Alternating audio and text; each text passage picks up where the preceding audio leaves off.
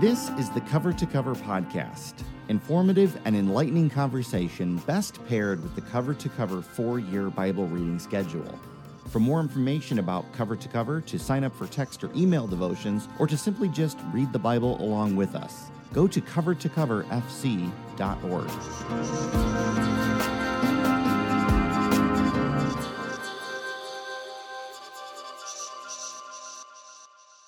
Welcome to the podcast. This is episode 11 of Cover to Cover, and if you're following along in the plan, after you hear this, you'll be reading the book of Titus, just 3 chapters there, as well as Proverbs chapters 1 through 9. My name is Andy Schultz. I am the online ministry director at Faith Church, and today I'm joined by Marilyn Miller, the director of adult formation at Faith Church. Marilyn, welcome back. How are you? Thanks. I'm great. I'm wondering, which tropical location, nice weather, place in this world do you want to visit? Because you've talked about wanting to go to Nova Scotia, which is not as nice. No. And I want to know where there's palm trees that you want to go. Hawaii. I've spent some nice vacations there. Yeah, so you want to go back. You've been there before. Back. Beautiful. Yes, I'm sure it's a wonderful place. And also joining us is the pastoral theologian of Faith Church and pastor of Faith's Beecher, Illinois location, Dr. Brian Dennert. Brian, glad you're here. Good to be back. Where do you want to go where the weather's nice? Well, I feel like in live where we're going here in the passage will be, I have to say, the island of Crete there in the Mediterranean. So it's like you knew where I was going. Apparently I did. Apparently just great minds think alike. Yeah, it must be where it's, so. That will all make sense soon. I just want to go anywhere in the Caribbean, frankly, because everything's nice and probably can't afford any of it, but it's all really nice, and so I want to go. All right. But you turn down other invitations, only the Caribbean, or really anywhere? I'll just go. I'll go anywhere. Yeah, if the bugs are small and the weather's nice, I'll go there. So pretty much here in June and everywhere else down there. So, well, last time around we wrapped up our discussion on the book of Exodus with conversations about an incident involving a golden calf, as well as some of the details surrounding the tabernacle. That's all in episode 10 if you haven't heard it yet. Today, we're going to shift forward, depending on the translation of the Bible, the size of the font, how big of the margin you have, about 1,000 pages, I'm guessing, depending on your Bible, from Exodus, moving all the way forward in time, quite a long way, past Israel's journey toward the Promised Land, the Old Testament, fast forwarding now to a time after Christ's life and death and resurrection and ascension. It's a time after the church is established. We're going on to the book that we call Titus in the New Testament. So anytime we get to a new book here in the Cover to Cover plan, we give you some of the background information, the who, the where, the when, the why, all that kind of stuff. Well, the where is what we're talking about to get started. We're going to the island of Crete in the Mediterranean, which is a really beautiful kind of tropical place, a place that I think I might want to visit sometime and maybe even do ministry there. Although, Brian, I'm guessing it's probably not a great place to do ministry at the time of Titus. Yeah, I mean, it'd probably be a beautiful place to do ministry, but from a spiritual temperature, the spiritual environment was not great, was not, really establishing a church for the first time. So there are people are worshiping other gods. And there's even, you see in the book of Titus, a quote of all Cretians are gluttons and liars. So there's this, not the most godly place, not the place that you would think there'd be a lot of response to the gospel, and one in which there's going to be a lot of work to be done to make people move from that lifestyle to a lifestyle following and looking like Jesus. But it looks so good. The water's so clear. If you Google the island of Crete, there's just pictures of boats floating on water, and you can see the shadow on the bottom of the water, and there's nothing in the... So nice. There's even a spiritual principle there. Maybe things look good on the outside, That's right. but aren't as That's right. great on the inside. So when is this? This is now a result of Paul's ministry now as he's gone out and preaching the gospel in faraway places. Crete's a pretty faraway place from Jerusalem. Yeah, I mean, most likely this is written after everything you find in the book of Acts. So you can't find this. A lot of Paul's letters, you can place Philippians and these things like, that's where Paul ministered there. You don't see Paul ministering in Crete. And you don't see kind of him interacting and passing along Titus. So it probably is after what you see in the book of Acts, but that continuation of what Paul has done after he'd been released from prison as he ends book of Acts still in prison. So Paul is, of course, preaching the gospel, but he's also instilling in his leader, now in this case, Titus, a way to do things here in this newly established church. So the book of Titus is just, depending again on your font size or whatever, it's just 3 chapters. So it may just be like a turn of the page and you're done with it. But there's a lot that goes on here. So what exactly is the why? Why is this being written? I kind of alluded to it in some way, but there's a lot going on as well. Sure. He knows that the leaders in the church are not godly people. He knows that they're teaching things that are not godly things. And so he's sending Titus in to do a reset, which is probably harder than starting a church in the beginning, to change people. So he's going in with a pretty big task. It is a big task. There's a lot there, and we're going to use this text. We're going to talk a little bit about some of the text coming up in the next segment. But I think to frame this whole thing and what's going on here and why it's so challenging, I just want to highlight one of my favorite verses in Scripture as it's translated into English and the way it reads so plainly in English. This is from the ESV, Titus chapter 1, verse 12. It says, "One of the Cretans, a prophet of their own, said," and this is what is quoted, "Cretans are always liars, evil beasts, lazy gluttons." Paul replies, "This testimony is true." It always just strikes me as funny. I know it's just the way that it translates to English, but it's such a dry response. Like, yeah, they're pretty terrible. Right. And that's the challenge now for Titus and for Paul. But his solution isn't, okay, now hate them. It's like, okay, yeah, confront the false teachings, Yes. Rebuke them sharply. And the solution, he's going to say, establish these elders, put these church leaders in place that'll be able to address the false teachings and transform this place. And Paul believes transformation is possible. Yeah. I mean, there's this great hope of the gospel found in this. So in one sense, you could say wherever you might go, however you might feel your culture is at, whether it's of their town, of your country, is the gospel more powerful? It is. It can transform. If it can transform Crete and turn these Christians, these, liars, evil beasts, and lazy gluttons into elders and leaders in the church who are godly people, it can transform any life and transform any place. So while it's a short book, it is a powerful book, and it's one of my favorite books to look at because of that hope that's found in it. And if you're listening to this podcast and you live in the General Faith Church area and you live maybe in Crete, Illinois, this is not a testimony about you. That's right. We love Crete. We do love Crete. Yes.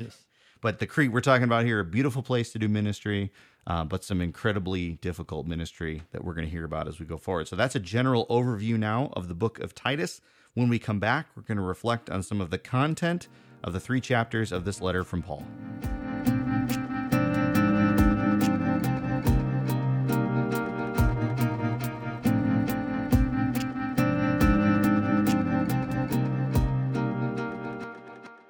Titus might be a short book, but what it lacks in size, it makes up for in the importance of its content. Paul is very interested in Titus establishing solid framework for ministry on the island of Crete. 3 chapters, but there is a lot in here. So as we reflect on this book, what are some passages that maybe rose to the surface, Marilyn, that maybe speak to you, that kind of help you with ministry, just things that stuck out to you?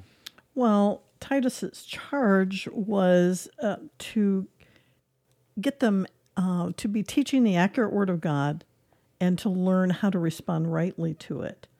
They claimed to know God, but they denied him by their works in chapter 1, verse 16. There's words like detestable and disobedient and unfit. And all of these are words that go back to my character. And character I've always heard is what I am when nobody watches, when nobody sees me. That's the real character. So Eugene Peterson writes, the discipleship Jesus calls us to is both personal and corporate, both inside and outside, a life in which we are as careful and attentive as to the how as to the what. And I can get as excited as anybody about something, and I see that end goal, and I can be tempted to change my character, not stick with what I want my character to be, and to arrive at that end. Mm-hmm. So the means can affect the end. Where if I got my sights on the end, whatever it takes, well, that sometimes is when my character would become in question. Mm-hmm. So Dallas Willard says, am I in the church an undiscipled disciple? Wow. And that's where the means is as important as the end in staying true to God's word, staying true to godly teaching, staying true to godly character. So let's put all this together that we've been working on here as a team as we've been reading some of the content that we've read. So we've read now Genesis and Exodus as a team. we go all the way back to Genesis 12. God to Abraham, you're going to be a people set apart. I'm going to bless the lineage through you. Then through Exodus 20, here's the 10 commandments given to you to live this way because I have delivered you from slavery. We combine all that. And now we see what Paul is writing to Titus, and we can say, holy living isn't to impress anyone. Right. Holy living isn't to reach a goal of any type that's human. Rather, it's to simply allow our lives to speak to who God is in his faithfulness, in his grace and his mercy. And specifically here in chapter 1, it's, Paul is saying, if you're going to pick leaders for your church, they better be living that out. Not because we want to look religious, not because we want people to think, wow, those guys are holy, but we want them to think, wow, that God is really good, that he would care for his people. And those people would give thanks then in that expression of who they are. Does that sort of synthesize all this scripture we've been reading so far? Yeah, I think in the heart, the book of Titus is reminding, saying it's all about this godly living that should lead these transformed lives. We've talked about all this true character. I mean, the basis for that's always back to the grace of God and what God's done for us in Christ. So it goes back to, you go back to God was gracious in making us for a relationship. And then when we sin, he's gracious in slaying the animals and giving those skin coverings to Adam and Eve. He continues to show his grace over and over again. And I love the book of Titus in chapter 2 and verse 11. It talks about, for the grace of God has appeared, bringing salvation for all people, instructing us to deny godlessness and worldly lusts and live in a sensible, righteous, and godly way in the present age while we wait for the blessed hope, the appearing of the glory of our great God and Savior, Jesus Christ. He gave himself for us to redeem us from all lawlessness and to cleanse for himself a people for his own possession, eager to do good works. I think that really is at the heart. Some theologians have actually put this at the heart of Paul's theology. They said you can almost summarize all of Paul's letters in that passage. All these bases, it talks about Christ's return and these things, but what's grounded in saying God's grace has appeared to us in Christ and our God and Savior, and it teaches us to deny godlessness. So it's not that we try to be godly, it's that God's grace teaches us, instructs us. We think of grace and godly living as opposites, as like one thing is what God does and God lives in what I do. No, they're connected. And it's God's grace that leads us to this new life.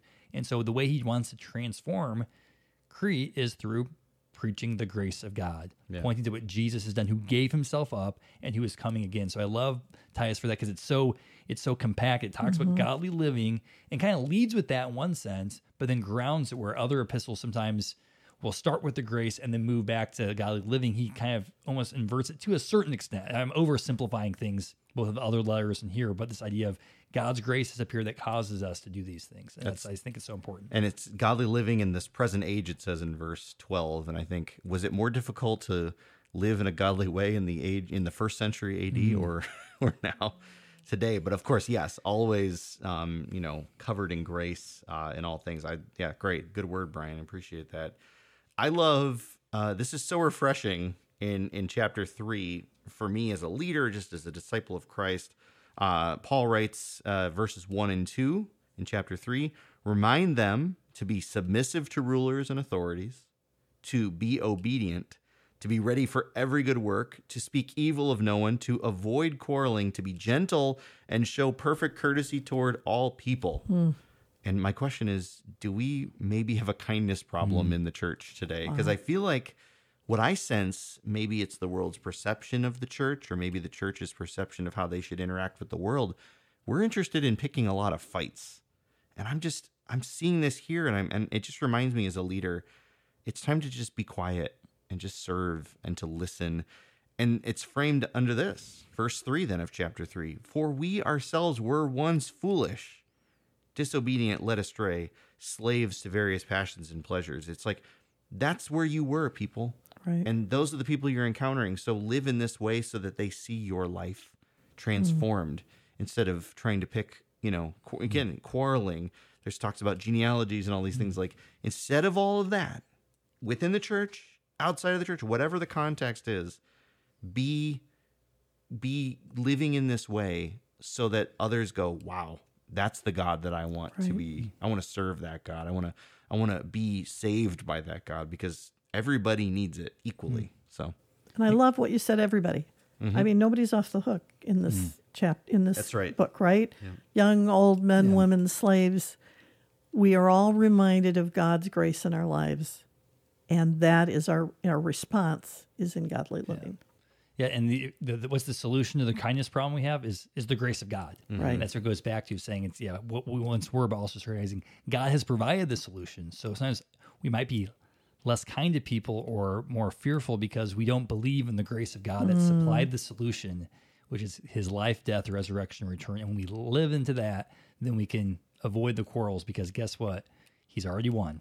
Right. Absolutely. Yeah. Right. Absolutely. Well, that does it for our conversation here on the podcast about the book of Titus. Hopefully you're well prepared as you read through this letter from Paul. And so when we come back, it'll be our first look at the book of Proverbs. So that comes up next.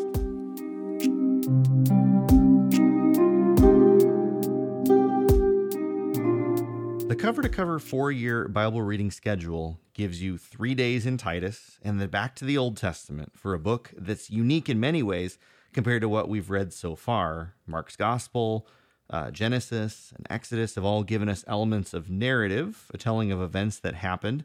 There are some portions that feature other genres mixed in there, but generally it's been narrative. Titus and Romans, on the other hand, are epistles. Those are letters to previously established churches, both from Paul, located in the New Testament. But today we're going to start a journey in the book of Proverbs, which is our first of the genre that we would call wisdom literature. Now, normally when we introduce a new book, we start with some of those basics, the what and the who and the where and the why.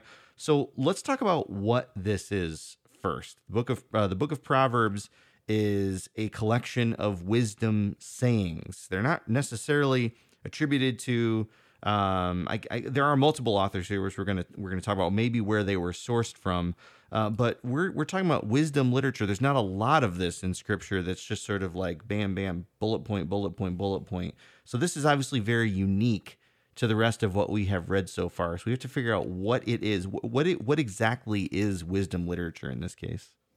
I mean, in many ways, what wisdom is in the biblical sense is wisdom is this skill in living, of saying, how do you live rightly in God's world?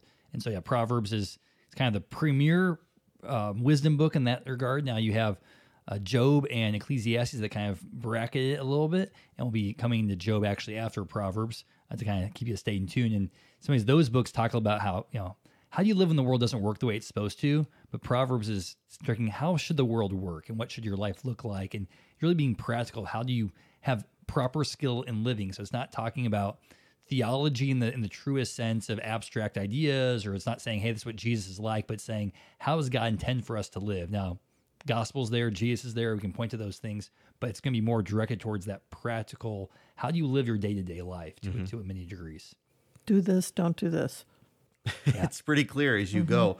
But we always have to, remember that this is not necessarily a rule book, right? Necessarily, but it's sort of like, I think you said your life would generally look this way, maybe when you're living in a godly way, I guess is how it speaks to me. Yeah, and when laying out these rules for living, it's good to know. These are principles, not promises. It's not saying if you do this, this will always happen. But what wisdom does is kind of looks at general principles. You think of a wise person, they have experience in life, and they say, if you're doing this is what generally is going to happen. It might always lead that way. And so what it's doing is taking generalizations. So it's key is as you say, well, this is not always following the case. It's not saying 100% of the time, but saying most of the time, this is how life will work. We've previously read in Exodus commandments and laws. Commandments are just live this way, right? And it's the baseline assumption that you will live this way because it points to God.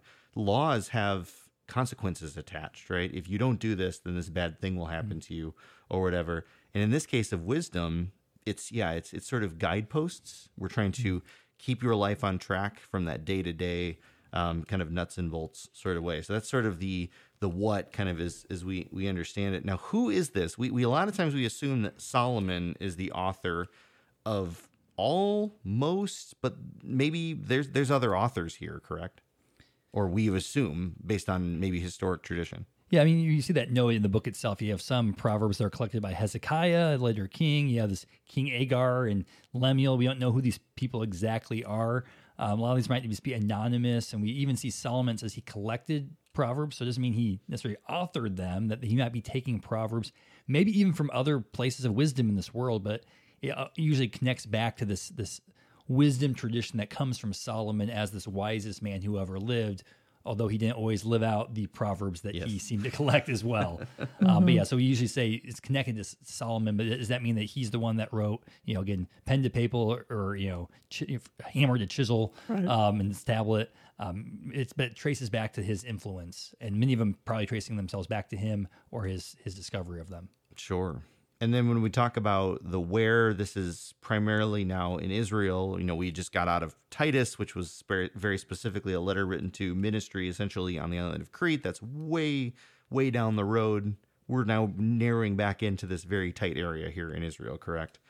And why? What's the point of this? Who's the original audience that received maybe some of this wisdom that went along?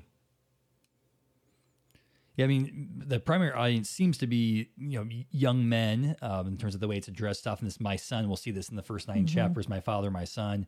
But I think that was part of the cultural context, but I think you can expand it. I think really a target audience is young people saying, how should you live? And I think it was also unique in Israel where some of these proverbs or other literature in the ancient world would be for the elite, for saying how do you prepare the aristocracy, the people who are going to be in government. This is for all people, though. I mean, it's not just for the upper elite. It's every young person, nearly every person. So while it's targeted in one sense towards maybe young people, I think we're all young at heart for one thing. We all need this. It says like about the simple, those who need wisdom. So I guess if you need wisdom, this book's for you. So you're part of the target audience. Right. And it does say young men specifically, and you'll see it especially early on in the first, I guess maybe chapter 7, 8, and somewhere in there, I know there's a lot of advice for men specifically dealing with women to not be lured in, and be tempted by women of a certain type, which may or may not have been something that Solomon struggled with on his own.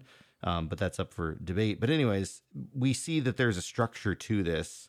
We know that you can group the first about 9 books of this, or 9 chapters of this together as a conversation, almost maybe not necessarily a dialogue, but from a father to a son. So we talked about maybe young men being the audience here.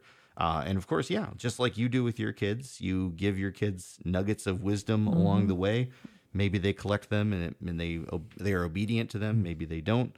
But maybe that's what the author's trying to do.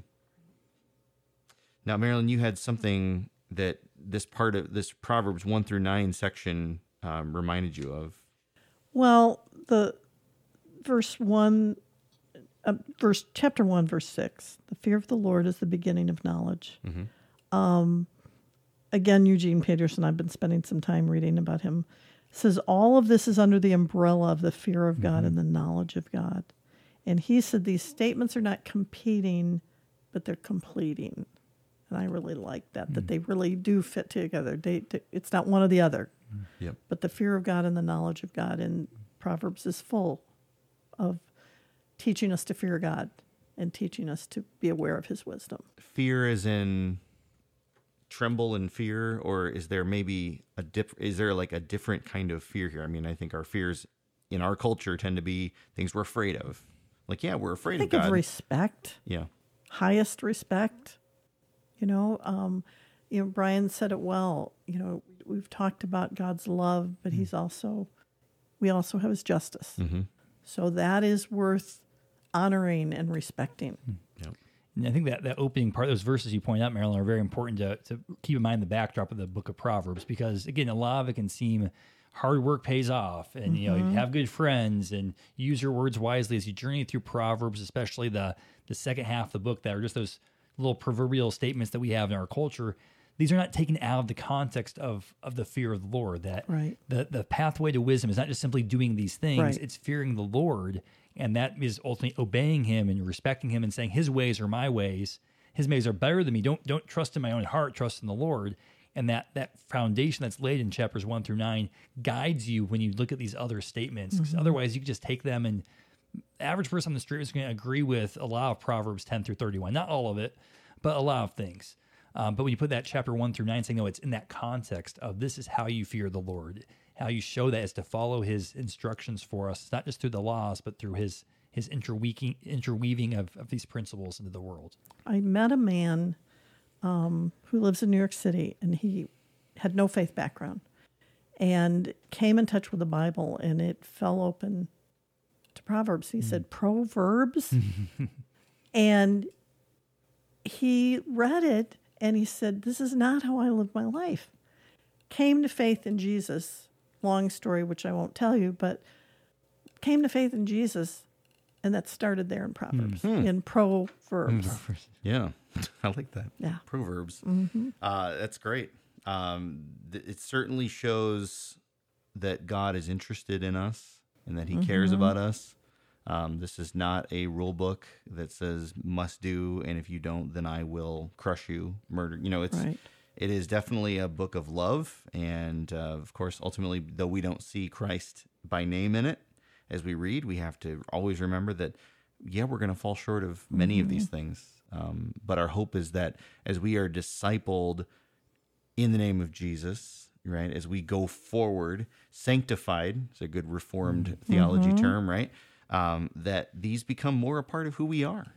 And that's what this is all about, is that our lives look like a life to others that would say, I think I want that. I think I want to be a part of this God story. I want to get to know this Jesus, which is what this is all about. So that is exactly what my friend saw. Yeah. What he read there was so contrary to the way he was living, but he wanted it.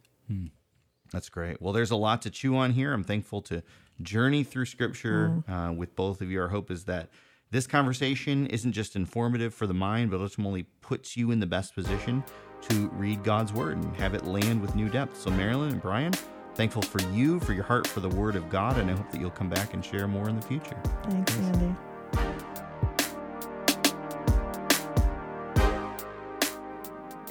You've been listening to the Cover to Cover podcast, a synchronous audio experience with the Cover to Cover 4-year Bible reading schedule. For more information or to sign up, visit covertocoverfc.org. For questions or comments, email us at podcast@wearefaith.org. The Cover to Cover podcast is a production of Faith Church in Dyer, Indiana, a Bible-believing, outreach-oriented, multi-site community of believers committed to changing the world one relationship at a time. More at wearefaith.org. This podcast is produced and edited by Zach Lee. On behalf of everyone at Faith Church, we say thank you for listening to the Cover to Cover podcast.